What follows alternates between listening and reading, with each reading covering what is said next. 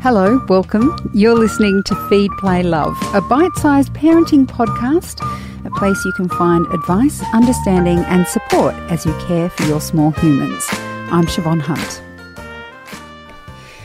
There are a few basic skills parents are taught before they leave the hospital: bathing, breastfeeding, wrapping. One thing we're not taught in hospital is basic first aid. And fair enough too. There's a lot to think about in those first weeks. Sarah Hunstead is a former paediatric emergency nurse and the founding director of CPR Kids.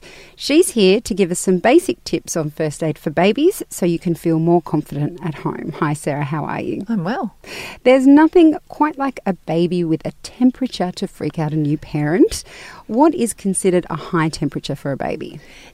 What's very interesting is that we're not so worried about what a high temperature is. We really need to define fever.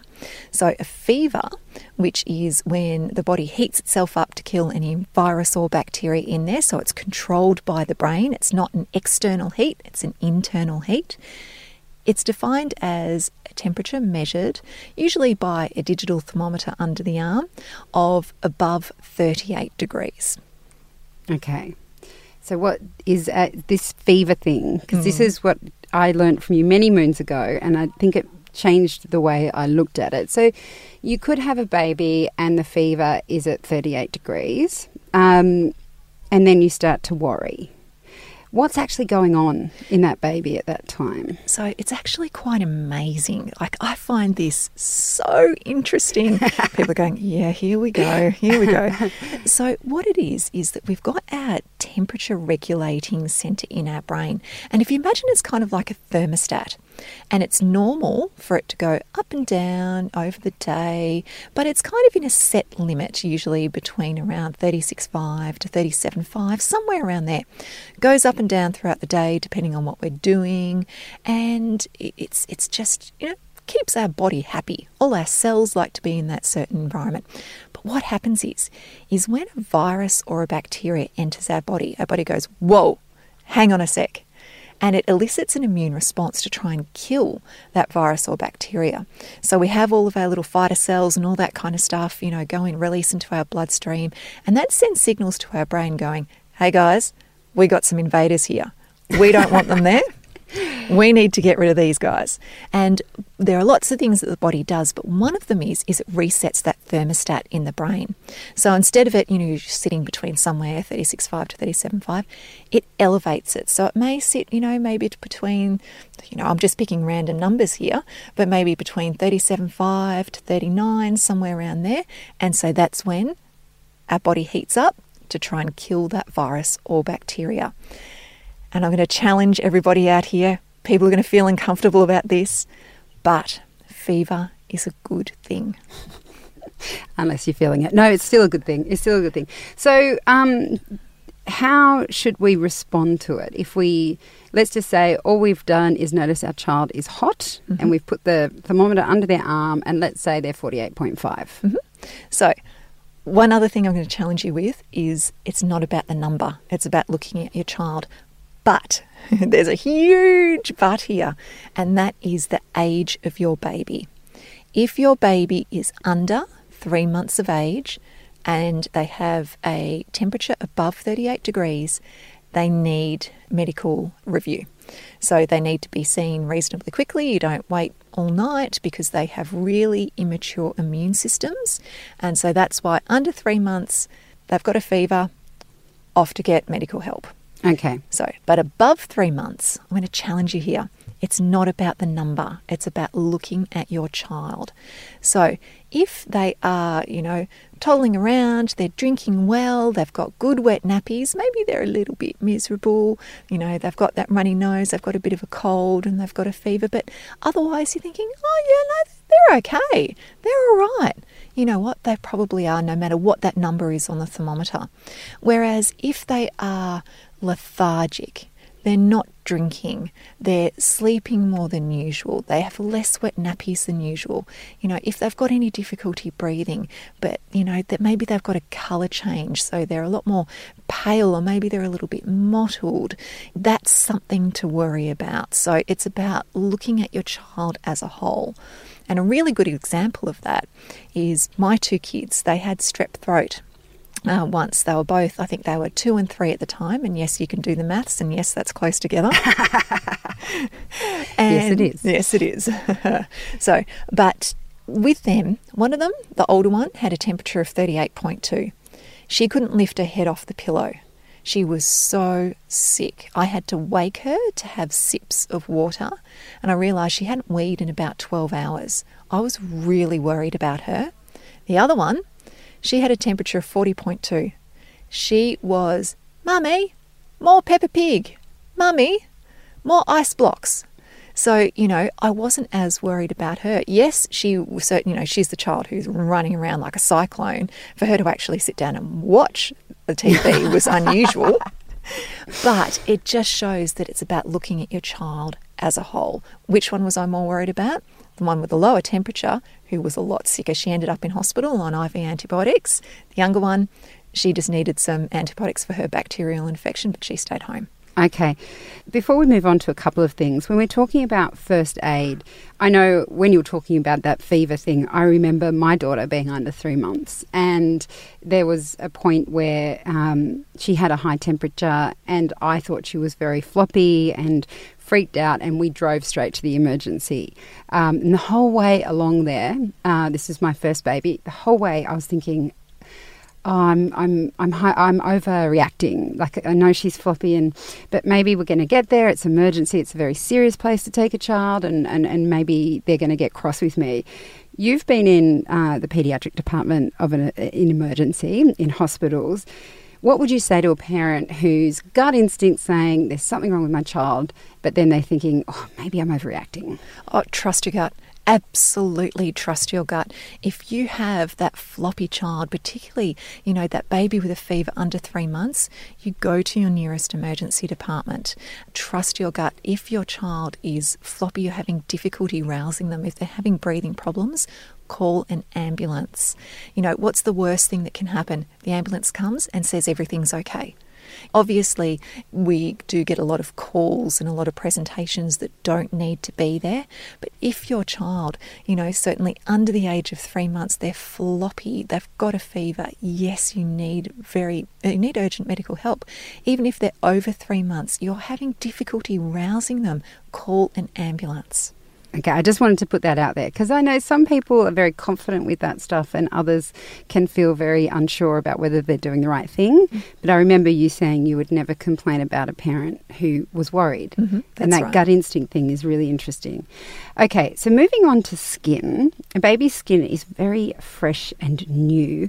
Is there any way to tell when a rash is something normal to baby skin or when you need to see a doctor? Yeah, absolutely. So once again, it's about thinking away from just the rash. We can often focus on what's obvious in front of our eyes, but let's look at our entire child. If they are perfectly happy, they're doing all the right things, then it's probably something that you need to go get checked out at the GP. But if they are having other symptoms, so they have a rash and a fever, that they are having, that floppiness, that refusing to feed, that less wet nappies, and that's something to be much more concerned about. Often parents worried about a meningococcal rash, so they worry about, there's lots of resources out there on the internet as well that can show you pictures of this particular rash. In my experience, what I can say is that often we will see an incredibly sick child before that particular meningococcal rash does come out. So you do see these other symptoms first. Of course, there's always exceptions to the rule. However, when I do talk about a meningococcal rash, I mean that rash when you press on it and it doesn't go away, the glass test. And if you don't know what I'm talking about, jump on the internet, look up the glass test on some good websites though. Go to, your state's hospital fact sheet page with meningococcal. That'll have some really good information for you. But as I said, that's not the first thing you're looking for. It's going to be that sick child that you're going to see first. Okay. You have seen a lot of burns as a nurse and probably as a mum as well. What kinds of burns are you likely to see in summer? So in summer we still get the hot water scalds, so those hot cups of tea and coffee over the child, and certainly they're the most common burns that we see in kids.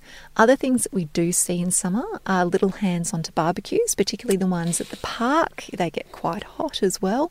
And if you are out camping, one thing that we do see often as well is when people have actually put campfires out with sand and they're not in designated areas, those embers can stay hundreds of degrees for 8-12 hours after the fire has been put out. And so little kids running across that is really, really dangerous. They'll get terrible foot burns. So always put your campfire out with water for a start. And when you've got your little one around, not drinking your hot drinks over the top of bub. Make sure that they're not in your arms while you're doing that. Keep the lid securely on top of your reusable cup as well. And just think about things around your home. What can they reach? Are they starting to pull themselves up and they can pull grandma's tablecloth with the hot cups of tea on it? Think about those things around your home. And if your child does burn themselves, what's the first response? First thing you need to do is you need to remove the clothing. So especially with babies, if they've pulled that hot cup of tea, maybe their face, their chest, then we actually need to remove their clothes and their nappy too. Because if that liquid has gone down inside their nappy, then that can cause terrible genital burns, because nappies are designed to actually absorb liquid and stay warm. So that's not a good thing. Next thing we're going to do is that we will also remove any jewellery or anything like that that's on the burned area. We're going to keep the unburned areas warm and put the burned area under cool running tap water for 20 minutes. Yes. Okay. So that can be challenging, can't it? Absolutely it can, because you will have a child who, especially if it's a superficial burn, which, not as bad, they are ridiculously painful. So you will have a screaming child who does not want that burned area held under the water. So you need pain relief and you need distraction. And after a while, they often will realise that, oh, hang on a sec, that actually feels better under the water. And if it's a burn to their face, rather than holding their face under a tap, oh, geez, that'd freak me out if somebody did that to me. Using a spray bottle is really good. So obviously not one that's had your household cleaners in it. That's not a good idea. Put a spray bottle. You can get them from Woolies, you can get them from anywhere, hardware stores, supermarkets, and keep that in your first aid kit so you can gently spray that onto burned areas as well. And after that 20 minutes, what should we do? So if the skin is disrupted, so if the skin is peeling, if it's blistered, then you need to go and get medical help. Go to your nearest emergency department, because burns scar and scars don't grow. We need a really good proper burns dressing and assessment, particularly on burns on kids. And if you look at it and it's maybe just a touch red, the skin's fine, great, fantastic. But if in doubt, always get medical help. If you're not sure, ring up your Health Direct or whatever is in your state, the advice line. But any burn that's blistered, skin is disrupted, needs to be seen medically.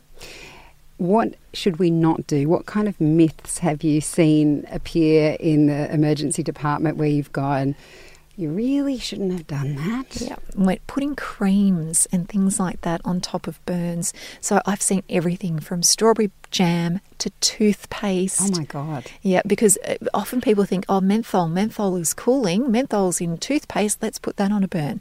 No, do not put anything on top of the burn. Don't go MacGyver. No, don't do it. Because what will happen is that we will need in the hospital to take that off, to actually, to scrub it off. It is so hard to do. We need to be able to see the tissue underneath. It can cause more problems. Certainly egg whites or honey, home remedies as well. On an open wound, it can cause terrible infections. So don't do that. Don't put anything over the top. Just put a non-stick dressing or some loose Glad wrap over the top and seek medical help. Oh my goodness. No toothpaste on burns, people. Please, if No. you're listening to this, don't ever do that. What first aid should all parents do? I chose some examples that I knew you could talk about, but obviously there are some first aid responses that you really need to be taught in person or by seeing someone do it. Yeah, the top two, without a doubt, CPR and choking first aid. CPR, you know what, it's really unlikely you are ever going to need it, but my goodness, you want those skills if you ever did. With CPR, it's not about bringing somebody back to life. It's about being the pump and circulating that blood and oxygen around to their brain so that if the cause can be fixed, then you've given them the best chance possible at a good outcome. So knowing that is a no-brainer. You have to know that as a parent. I think it's every parent's responsibility. And also knowing what to do for choking, because I tell you what, these kids, they love to shove everything in their mouth. And they don't listen to you. No, they run around with stuff in there. They are just a walking choking hazard. So knowing what to do is really important. And of course, you now have online courses for some of this. We do, absolutely. CPR and choking first aid is on the CPR Kids website. You can sign up to that, and we do face-to-face courses as well. And I've got to say, as someone who is a hypochondriac and freaks out about this stuff, getting updated, I love that you've got it online now, because in my mind, when you're saying that, I'm like, I need to get my CPR skills updated. I've done it, but I feel like I've forgotten it. So that's a way you can revisit it. Sarah, thank you so much for your time today. Thank you for having me. That's Sarah Hunstead, Founding Director of CPR Kids. And if you'd like to find out more information about those online courses, we'll put links in the notes of this episode. Feed, Play, Love is a babyology podcast produced and presented by me, Siobhan Hunt. I'd love to hear from you, so if you'd like to get in touch, email me at feedplaylove@theparentbrand.com.au. See you next time.